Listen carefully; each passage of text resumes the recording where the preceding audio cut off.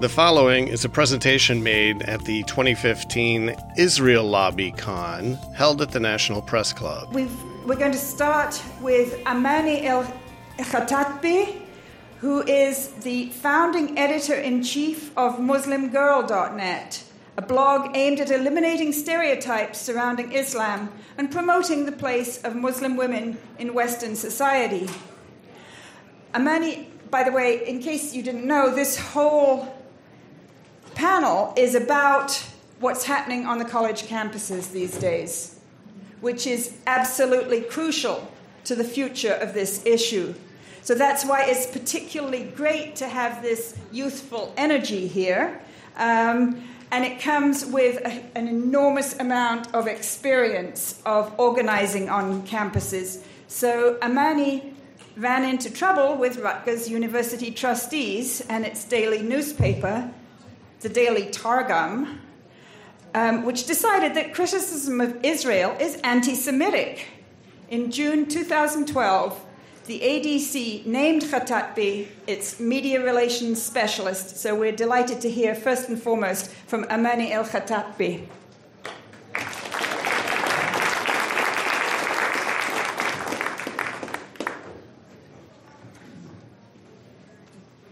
Good morning / almost afternoon, everyone.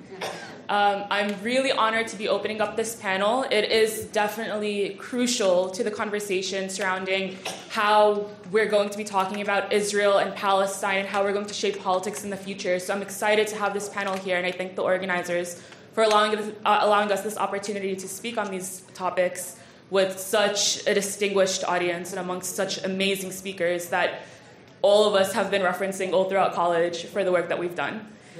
So I want to start out by posing a question to the room. I want to hear your thoughts, your opinions. I want to bring up this column.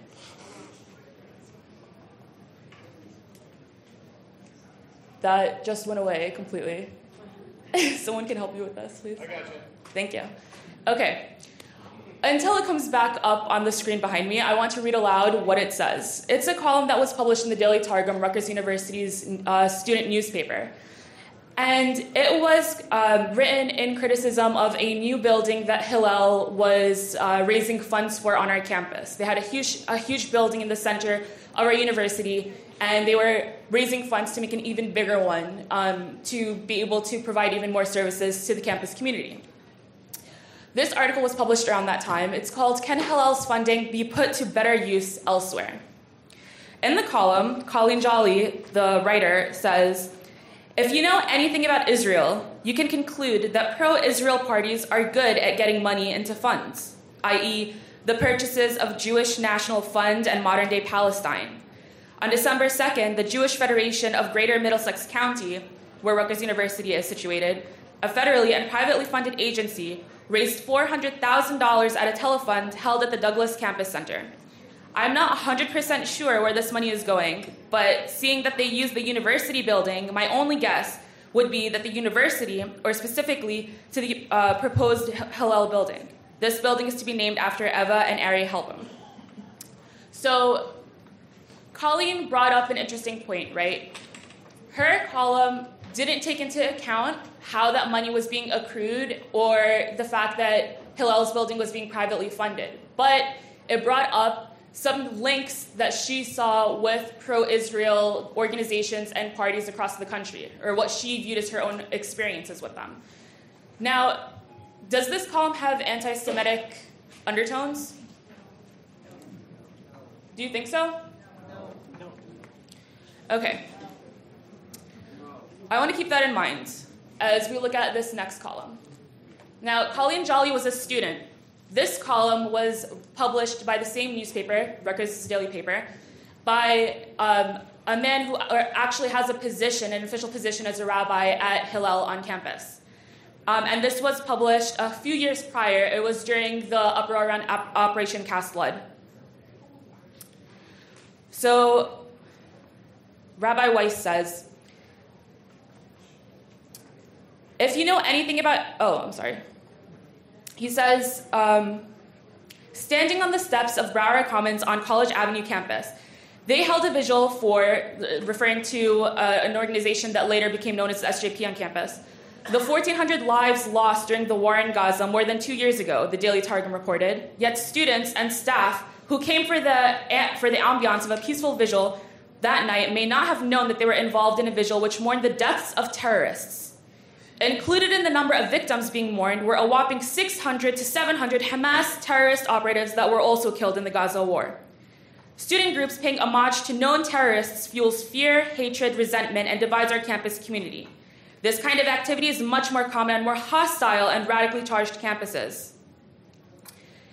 University students were exposed to paying tribute to fallen terrorists under the guise of innocent civilians. Now, does this column seem racist? Right? I mean, I'm not going to bring up anti-Semitism and how it also applies to Arabs and how this could be applicable as anti-Semitism. But it's interesting that this column received an entire uproar. I actually published this column. I was the opinions editor of the student newspaper at the time. And this came to my desk, and I decided to run with it. We edited it. It was much more offensive before we decided to publish it.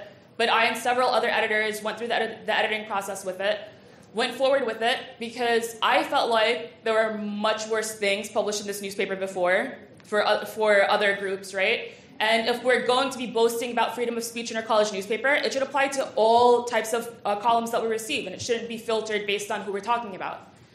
But this op-ed turned out to be the one that launched 1,000 other op-eds, and this was the result. This was a public statement issued by the editor-in-chief, who was my boss at the time. And this decision was made completely without my consideration at all, even though I was the editor of that page. And in it, he says, basically that they had decided to take down the article, and looking back, elements in that piece relay discriminatory undertones that do not reflect the values and goals of our organization. These elements, which I personally find distasteful and irrelevant, greatly overshadow any sort of argument the author was trying to make. So what happened was, as a result of that op-ed by Colleen Jolly about Hillel's building, a series of actions were taken by the newspaper that were not taken when it came to the way that the newspaper published articles about other entities, other parties in this conversation on Israel and Palestine. They removed Colleen Jolly's column from the website completely, which is almost unheard of. They even issued a retraction in the corrections of the printed newspaper the following week. They released a public statement, which takes a lot to get from our editorial staff at the Targum. And on top of that, something that happened behind the scenes that didn't receive much visibility at all. By the pressure of Hillel around this column, they were able to get the Board of Trustees to implement sensitivity training to every incoming editor on how to identify anti-Semitic undertones in columns that they're editing.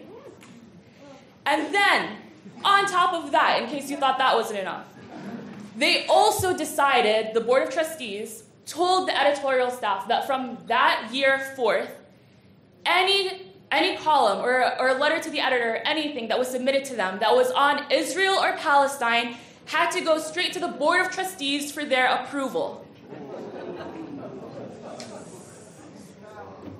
Now, number one, I'm pretty sure that's literally the definition of censorship, if you want to open it up in a dictionary. But number two, if we're talking about anti-Semitism, and that was the charge, what in the world does that have to do with the Israel-Palestine conflict? This really powerful, influential organization on campus, Hillel, basically used this opportunity and this uproar around this column to create more pressure on the newspaper to censor itself on Israel, because pro-Palestine sentiment on campus was getting a lot of traction. It certainly did when I assumed office. I became the first Palestinian opinions editor that the newspaper had in its history, and we're talking about the oldest collegiate paper since the United States became the United States.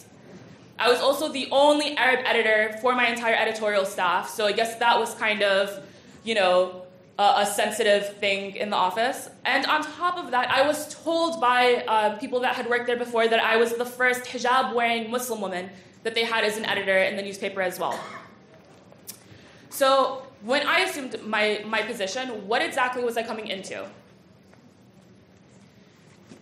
When I was a freshman at Rutgers, the newspaper had a really awful reputation for being very pro-Israel, very slanted. The opinions page only showed these really strong columns, like the one you saw from Rabbi Weiss, that were very distorted and showed only one side, one point of view to things. And there was a lot of controversy on campus even then. So these are statistics that were put together by students and faculty alike. They went back through an entire year to 2 year span in the newspaper of the opinions page before I assumed office. This was 2 years before I received my desk as the opinions editor. And they put together how many opinions articles were exactly published that were pro-Palestine, how many were published that were pro-Israel, and how many were neutral. And as you can see, there are almost twice as many op-eds published that were pro-Israel than pro-Palestine. So this is what I was dealing with. And honestly, this was a huge motivation for me when I got invited to apply for the position, because I was like, wow, this is something that I've been wanting to change since I was a freshman. So now I'm a junior, why not, right? So I went for it, and I got elected for the position.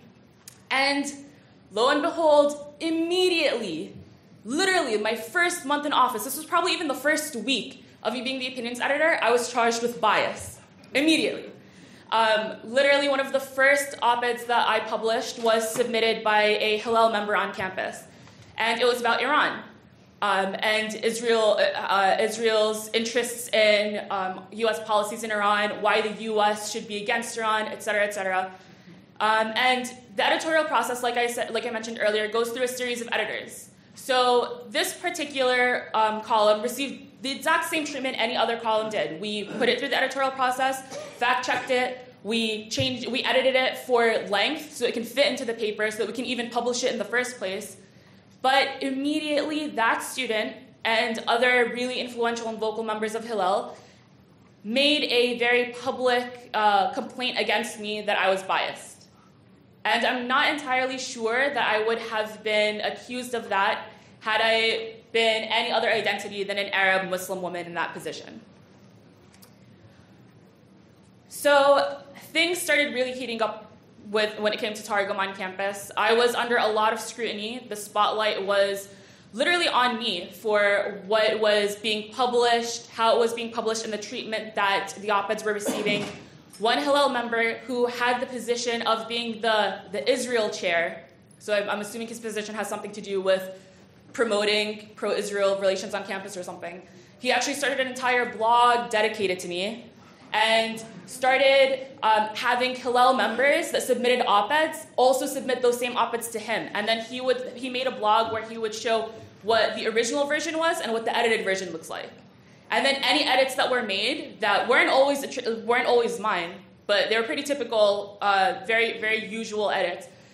He would politicize them and attribute some great underlying intention behind it, and really, trying to rev up the sentiment around me that I'm like this biased, unreliable editor and I shouldn't be in my position. And interestingly enough, no other editor in our staff received that same type of treatment, that same type of scrutiny. No one else was really considered for whether they're approaching a topic sensitively or not. Now, as a result, for a number of times throughout my term, was threatened for termination by the Board of Trustees. What wasn't disclosed is that one member of the Board of Trustees is actually the mother of one of the leading officials of Hillel entirely, and that was something that they kept secret from us. So obviously, things already behind the scenes are politicized. And the very close ties the Board of Trustees had with Hillel, they used that to try and increase pressure on me to decide what my editorial decisions were. Things really popped off when I published an op-ed that was pro-Palestine, because we had published one that was pro-Israel the day before. And when I published the pro-Palestine one, I got accused by, that was probably the popping off point, where everyone really attacked me for being biased. The That particular official in Hillel, whose mother was on the board, she said that she had submitted a letter and I hadn't picked hers over the pro-Palestine one, and I should because she's an official Hillel official, even though a pro-Palestine letter was published before hers. And they wanted to create a rule where any time a pro-Palestine letter was published, a pro-Israel letter had to be published alongside it. A major double standard, because countless pro-Israel letters were published without any kind of consideration towards the opposing side. So they were telling the Board of Trustees, we have to tell this editor, she has to publish Hillel letters on Monday because that's when the newspaper gets the most circulation. She has to publish pro-Israel letters alongside pro-Palestine letters. And multiple times they told me if I didn't do exactly what they said, they were going to fire me. So I had many opportunities to expose what was happening behind the scenes, but this is an issue that I think Dima is going to speak a lot for with students on college campuses, is that they're in a very vulnerable position. So for me, I had to risk losing my job, which was my paycheck. I had to risk a reputation in my school for being an editor if I got fired or if I got terminated. And I was really confused because also when I reached out to the Board of Trustees, before I realized this was all coming from them, I expressed my concerns that I was being discriminated against. And they responded to me by saying, basically that I'm the one that should be worried, that I'm the one that they're concerned with about bias, that I'm the one that is the problem. So I started also wondering, wait, am I doing something wrong? And then this was compiled. Same survey that was conducted years before I became the opinions editor. They conducted the same one for my term exactly. The op-eds that were published pro-Palestine and pro-Israel and neutrally on this topic during my term. And they found that, again, even with a Palestinian Muslim Arab woman as the opinions editor, there were still almost twice as many pro-Israel letters published during my term than pro-Palestine letters. But this is something that all the blogs and newspapers that were writing about this issue, it was something that they never considered or covered in any of their coverage, which I think speaks a lot to it. So for the end of my term, every editor gets the privilege of having a farewell column. That's their opportunity to, talk very emotionally about how much the Targum gave back to them, what they learned from their experience, etc. So I finally had made it. I was at the finish line. I was like, yes, I didn't get fired. I survived, So I was like, this is the perfect opportunity for me to tell other students what exactly is happening behind the scenes. This is what I experienced. So I wrote up an entire column, basically detailing exactly what happened from A to Z. And my own editorial staff censored me. I didn't even have to rely on the Board of Trustees anymore. My own co-editors who witnessed everything that was happening, they told me, no, we can't publish this because it's going to make our newspaper look bad. So I was like, all right, you're going to censor me. I'm going to go to the Huffington Post. And then the Huffington Post decided to publish it.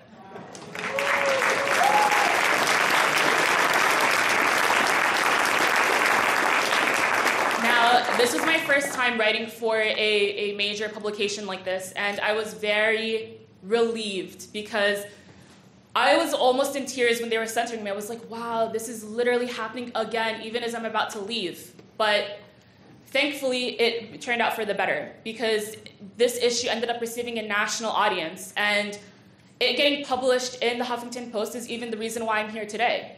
The ADC, the American Arab Anti-Discrimination Committee, it's the largest civil rights organization in the country for Arab Americans. They saw this and they reached out to me because they felt like I was being discriminated against. And then only a couple of months later, when I was about to graduate from college, they reached out to me and recruited me to be their media relations specialist. And now I'm in DC where these decisions are happening.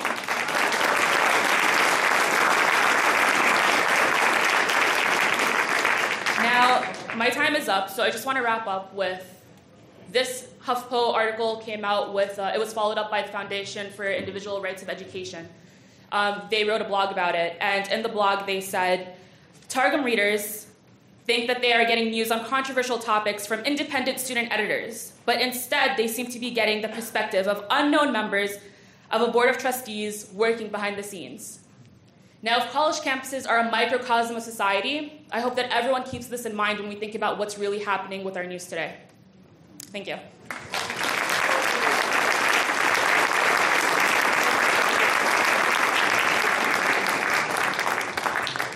Thank you so much, Amani. It really is wonderful for me to be here with three amazingly talented young Palestinian Americans. That's such, when I came to this country 30 years ago, it was very different. And here we see leadership being formed amongst a new generation of Palestinian Americans.